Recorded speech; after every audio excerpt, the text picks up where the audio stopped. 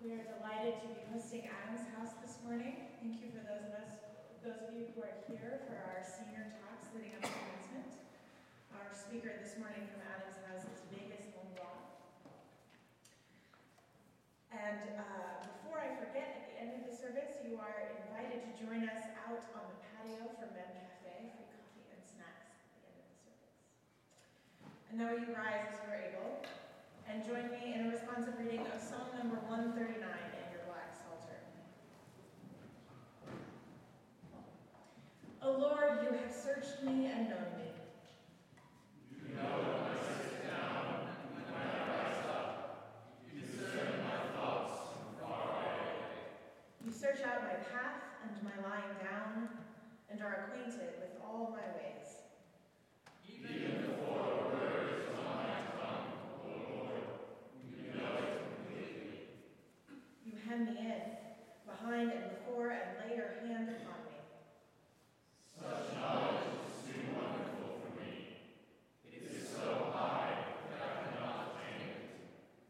Where can I go from your spirit? Or where can I flee from your presence? If I ascend to heaven, you are there. If I make my bed in Sheol, you are there.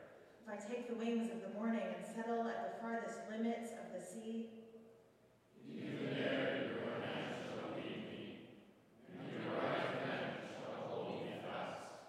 if I say, surely the darkness shall cover me, and the light around me become night, Even the darkness is not dark to you.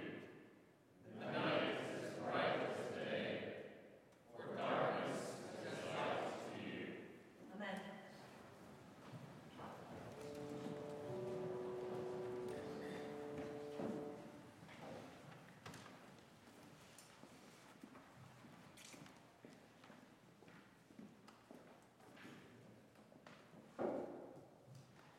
Bless the Lord.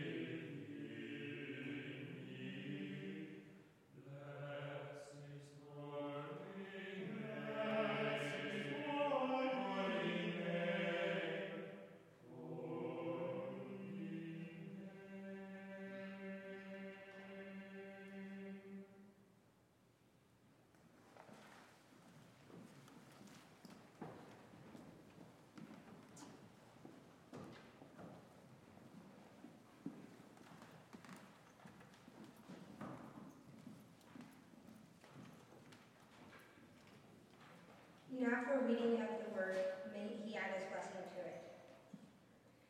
And Jesus said, and then the king will say to those on his right, "Come, you who are blessed by my Father, inherit the kingdom prepared for you from the foundation of the world. For I was hungry, and you gave me food. I was thirsty, and you gave me drink. I was a stranger, and you welcomed me. I was naked, and you clothed me. I was sick, and you visited me. I was in prison, and you came to me." And then the righteous will answer him, "Lord, when did we see you hungry and feed you, or thirsty and give you drink? And when did we see you a stranger and welcome you, or naked and clothe you? And when did we see you sick or in prison and visit you?" And the king will answer them, "Truly I say to you, as you did it to one of the least of my brothers, you did it to me." And he will say to those on his left, "Depart from me, you cursed, into eternal fire, prepared for the devil and his angels. For I was hungry, and you gave me no food. I was thirsty, and you gave me no drink. I was a stranger, and you did not welcome me. Naked, and you did not clothe me. Sick and in prison, and you did not visit me." Then they will also answer, saying, "Lord, when did we see you hungry or thirsty, or a stranger and naked, or sick or in prison, and did not minister to you?" And he will answer them, saying, "Truly I say to you, as you did not do it to one of the least of these, you did not do it to me." To paraphrase the Quaker folk singer Joan Baez, whenever I hear these words from the Holy Book, I want to tremble. Like Baez, I know I am no different than those Jesus chastises. Every day, I walk past someone hungry on the streets of Cambridge, while I have access to a dining hall filled with food. Every day, I encounter someone in need of clothes, while I have a closet filled with them. Every day, I walk freely, while many are imprisoned in our very city. Never was this feeling of failure before the Lord more strong than when I first arrived here at Harvard. In high school, while I busied myself with college applications and excessive studying, my sister struggled with severe dyslexia. Ultimately, she did not walk the stage with me at our high school graduation. By my first Sunday in Cambridge, the weight of my misaligned priorities, combined with a yearning for the palm trees and casual religiosity of South Texas, humbled me. Rather than symbolizing new beginnings and the fulfillment of a lifelong aspiration, Harvard seemed to represent my folly, my failure as my sister's keeper. A week of service in Roxbury with the first-year urban program served to enhance, not assuage, this guilt. At church that Sunday, I understood the power of prayer in a way I hadn't before. I felt a deep connection to God and was filled with the knowledge that if I turned to service, I would find a home here. The anxious flitting from one pursuit to the next was momentarily replaced with a sense of wholeness. As I approached graduation once again, I've been reflecting upon this mission. To paraphrase Baez, taking a look at myself through prayer, let me look at others, and at Harvard, differently. I have been deeply fortunate to be surrounded at Harvard by friends who dedicate their time to service. From directing homeless shelters to founding peer counseling groups to providing legal aid to teaching. There are a myriad of supports for the work Jesus commanded, from career advice to prayer groups to funding. There are more opportunities to serve than there are hours in a day. And indeed, I found the home and chance to serve I felt in my prayers 4 years ago. Yet I still feel shame every time I open my Bible or step in these doors. The burning imperative to create change I felt while working at the Harvard Square Summer Homeless Shelter is difficult to sustain amidst problem sets and papers. Even with serving with response peer counseling or volunteering at the Children's Hospital, I know I am not doing enough. That I often fail to be fully guided by the experiences of those I am serving. However, I would be doing a disservice to the guidance of the Lord and to the support provided by Harvard if I did not acknowledge that I am far more able to fulfill my duty to my neighbor today than I was 4 years ago. His continual forgiveness and mercy have given me the opportunity to serve in unexpected ways and try again when I inevitably fall short. I am filled with a deep sense of dread about leaving Johnston Gate, where bills and obligations will add further layers of insulation between me and my neighbor, between me and the Lord. Many of us in the college will be moving on to careers where the connection between the hungry, imprisoned, and the strangers in need of a bed will not be at the forefront. Even for those of us working in public service, it will be more difficult to access these systems supporting our service. But graduation also confers the power and privilege signified by a Harvard degree. Soon, be that in a month or 3 years, many of us will be in position to make systematic changes in the world, no matter our career choices. I felt deeply unsettled giving y'all advice, as I still have so much to learn. But if I can impart any of my experience, I urge us to always return to those with whom Jesus identified. Seek out those in need. Find ways to serve in every aspect of your life, no matter one's career, be it working in an intimate partner violence shelter or in a prestigious consulting firm. We can all actively seek to incorporate the viewpoints of those most affected by hardship into our work, while engaging in direct service or advocacy can do a great deal of good. It is insufficient if we do not always focus on the perspectives of those we serve. Please be open to criticism and create room for the Lord to change your life as He sees fit. Our service will always be imperfect and incomplete, but with God's grace, it can transform the lives of those around us. As Pastor Chip Blackshear of First Presbyterian Church of Corpus Christi, my longtime church home, always implored me, your actions may be the only Bible someone reads this week. Seniors, let our actions reflect well on the spirit of service imparted by Harvard, and mirror those Jesus commended as we walk past these gates in 1 month's time. I know I will always tremble when I read this passage. I can always do more to serve those in need, to serve the Lord. But with His help, tomorrow I can feed one more person than I could today. Now let us pray. Lord, please help us to open our hearts to let your word transform our lives. Help us to love our neighbor, to seek out those who are suffering, and to serve them. Help us to always do your will, to bring your light into the world. Help us to always remember the worst off, the most disenfranchised, and be guided by your light. Let us serve you.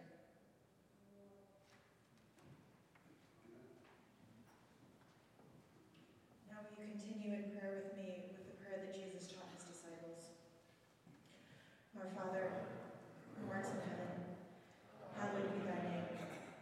Thy kingdom come, thy will be done, on earth as it is in heaven. Give us this day our daily bread, and forgive us our trespasses, as we forgive those who trespass against us. And lead us not into temptation, but deliver us from evil. For thine is the kingdom, and the power, and the glory forever. Amen. Now will you rise as you are able and join me in singing hymn number 345, Morning Glory, Starlit Sky.